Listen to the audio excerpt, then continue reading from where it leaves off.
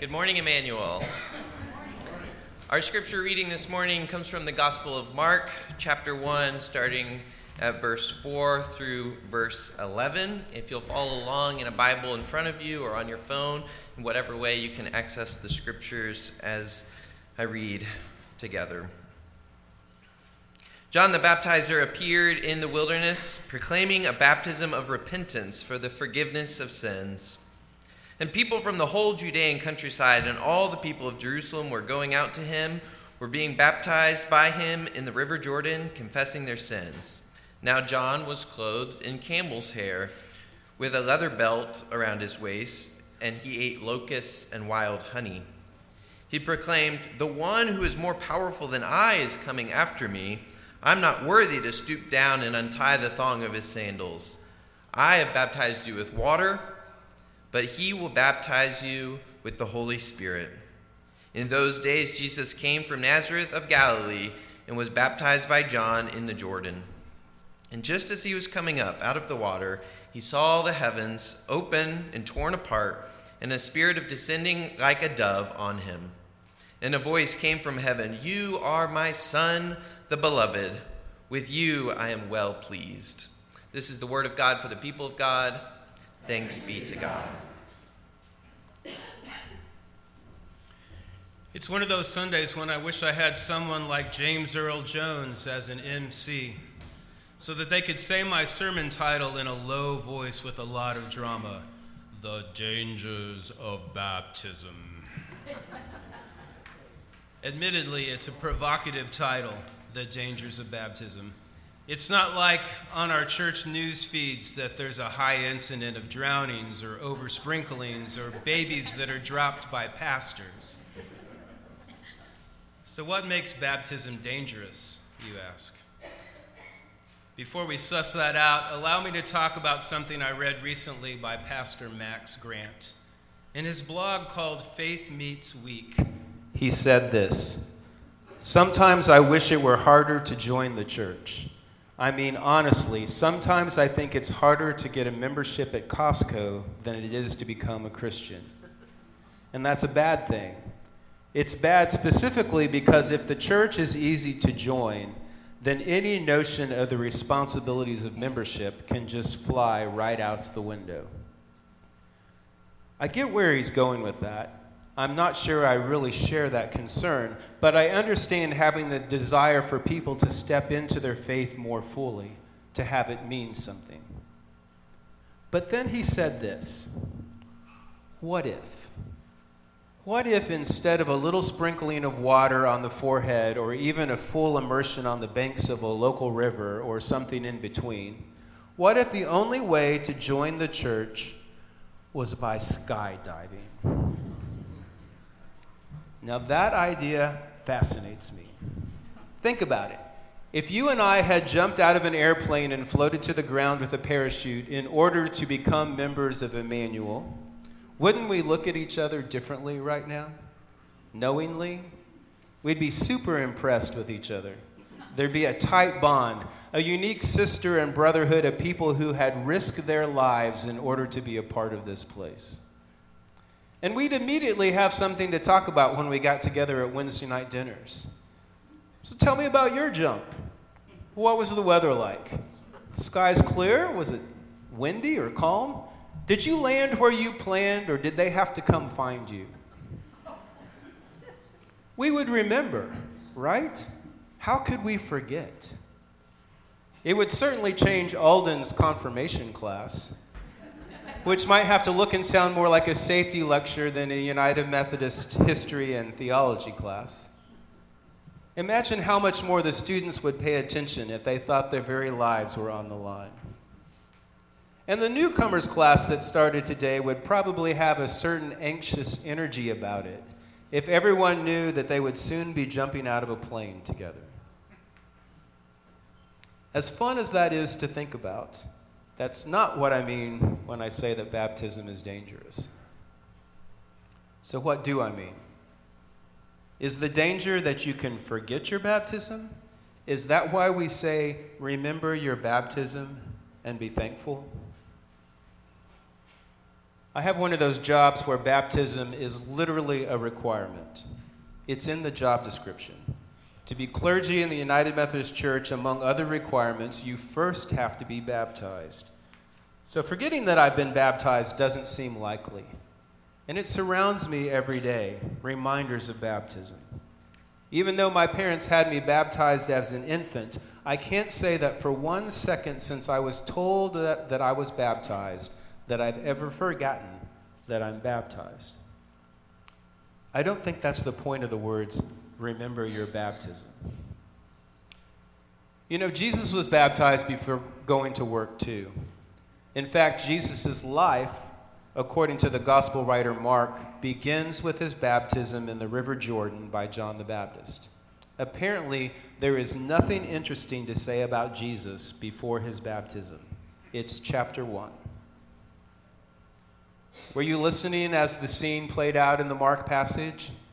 There was a wild man clothed with camel's hair with a leather belt around his waist who lives in the desert and eats locust and wild honey, stands waist deep in a muddy river as men and women wade out to meet him and to receive his baptism of repentance. They've come a long way to see him and to hear his fiery rhetoric. They needed to see if what people said about him was true. You wouldn't call this atmosphere peaceful and serene. It feels risky, perhaps even dangerous. Everyone knows that the unkempt prophet is openly challenging the authority of the temple priests, who claim to be the sole mediators of God's forgiveness. And John has no institutional standing. Rather, he's a threat to those in power, sparking a revolution of renewal in anticipation of the Messiah for whom all Israel waits with expectation. Authorities from Jerusalem have been out to visit him, not to seek repentance, but to challenge and test him. And even the king hates him because he's not afraid to speak his mind. The gospel writer describes the scene as the as yet unknown Jesus of Nazareth offers himself to be baptized. And just as he was coming up out of the water, he tells us, he saw the heavens torn apart and the Spirit descending like a dove on him. And a voice came from heaven, "You are my Son, the beloved. With you I am well pleased." For Jesus and for the gospel writers who tell his story, this is a moment of profound significance. It is here in the muddy waters of the Jordan that Jesus' true identity is revealed and his authority is established. Our baptisms are moments of profound significance as well. It is here in the waters of baptism that our true identity is affirmed. We too are beloved children of God in whom the Father is well pleased. From this moment on, we are disciples, chosen and loved by God, and as a member of Christ's body, the church. No person or circumstance can ever take this identity away from us. We have been sealed with the Holy Spirit and marked as Christ's own forever. Perhaps Mark's account of the baptism of Jesus can help us understand how radical and even dangerous it is to be marked as Christ's own forever. As Jesus is baptized and the heavens are torn apart, Mark tells us, here he uses the same Greek verb that he will employ later in his gospel to describe the rending of the curtain in the temple, which is torn from the top to the bottom at the moment of Jesus' death. In both cases, what had been sealed is suddenly opened by the action of God. In baptism, God tears the heavens apart to reach down to us, to claim us, and to pour out on us the life-giving Spirit that will empower us to be channels of God's compassion and justice in the world. So instead of the danger of not remembering our baptism, maybe it's something else. You may have grown up in a family where your parents said to you, "Remember who you are," as you were headed out to school or to hang out with your friends. Again, they didn't say it because they thought you might forget your name or where you live. Remember what this family values, what we stand for and believe in. Remember you are loved. Remember to whom you are connected.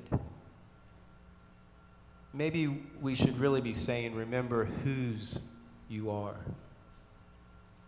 So whose are we? In baptism, we reject the power of sin and we begin our journey as disciples of Jesus Christ. My parents' act of having me baptized set me on a path. Your baptism set you on a path. Everyone in this room's baptism set you on a path that is different from the path that you would have been on if you had never been baptized. I can't prove that, but deep down, I believe it to be true. Baptism alters the trajectory of our lives. And maybe what we're doing today is reminding ourselves what baptism is and what it means. Checking in to see if we have stayed true to the path that was laid before us at our baptism. Mark Stamm, in his book, The Meaning of Baptism, says it this way. Through baptism, we are born anew by the free gift of God and placed within this family called church. As with most families, we inherit a narrative. In this case, God's mighty acts narrated in Scripture. The narrative we inherit is not only one of the past, but one into which we are now invited by the Holy Spirit, who empowers us to embody it in our own lives here and now. Through baptism, we become part of that unfolding narrative of God's grace. Or said another way, we as United Methodists believe baptism is a sacrament, a tangible sign through which we receive God's grace, are initiated into the family of God, are marked as followers of Jesus Christ, and receive a call to be in ministry and mission to the world. The main thrust of today's text and the meaning of Jesus' baptism for us is that we are baptized into something. And this is why in Mark's judgment, the baptism of Jesus is so very clearly a radical act. In Jesus, God has committed the act of breaking and entering into the world, and Mark wants the world to know. Jesus came up out of the waters, and perhaps this is what he saw, a vision of God, and a vision of what it was that he could give his life to. It's an urgent summons to be a part of the remarkable redemptive work of God, to give our lives, like Jesus, to tearing into the challenges and problems of the world with everything we've been given. And sometimes it's dangerous work. But lest we forget, it's not an individual act. In baptism, we become part of a people. The Apostle Paul emphasizes how we were all baptized into one body. Has our notion of baptism become too complacent, too comfortable, not dangerous enough? Perhaps it's time for us to reimagine baptism in light of Mark's account. What difference would it make in our lives if we were to imagine God tearing apart the heavens at the moment of our baptism to reach down and claim us as God's people? Today we have the opportunity of renewing our baptismal vows. We have the chance to affirm once again that God has chosen us and that we now belong to God. We have opportunity this morning to reclaim our identity as God's people and to embrace wholeheartedly the mission that belongs to those who share this identity. We have an opportunity to open our hearts once again to the power and presence of God's life-giving Spirit so that it may renew us and toughen us for the tasks ahead. The beginning of a new year with its challenges and trials is a good time to remember our identity and mission, like that of Jesus, that it comes from God. Now is a good time to remember who called us who takes us by the hand and who energizes us to introduce Jesus to a hurting world. When you come forward and hear the words, remember your baptism and be thankful, don't hear it as a reminder of something you may have forgotten. The real danger is not us forgetting our baptism. The real danger is that too often we have chosen to ignore our baptism. We hide it. I know I've ignored my baptism at times, pretended to be someone I wasn't, avoided things that I knew I was called to do because in that moment they seemed too difficult, too messy, too much effort. Our sin is often one of omission instead of commission. We are guilty of living our lives disconnected from our baptism, or of allowing ourselves to believe the lie that baptism has no impact on our behaviors or decisions moving forward. Now, for those of us who drive a car or a truck, it's a skill that we practice most every day to get us where we need or want to go. But I wonder what it looks like for us to put our baptism into use every day, to practice our baptism, to treat it as a skill just like driving a car or riding a bike. Maybe we need to think of baptism more like a driver's license. Once we've taken and passed the test, we don't have to retake it. Our license serves as proof that we now possess the skills and training to be able to operate a motor vehicle in a responsible way. But every few years, the Department of Motor Vehicles still wants us to stop by and get a new photo and prove that we are still who we say we are. Maybe baptism is like that too. Every so often we need to renew it, update our calling, take a good look at our lives, offer up a new picture of ourselves that better reflects who and whose we are in God's kingdom. There's a small pile of these glass beads on the desk in my office that I picked up from years of baptismal reaffirmations. Most years at this service, I leave worship and I add this one to the ones that I've already picked up and to the assortment of blue and green and white that's already there. Sometimes I make it all the way home with it in my pocket, so I have another collection of them there at home on my nightstand. These tiny reminders that I have a job that's bigger than me, that I have a significant purpose, that I'm connected both to God and to each one of you, and that every day I'm called to live out my baptism. Let us pray.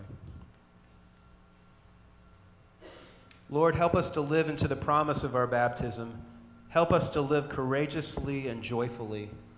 Take us where it may, so long as that is where you need us to be. In Jesus' name we pray. Amen.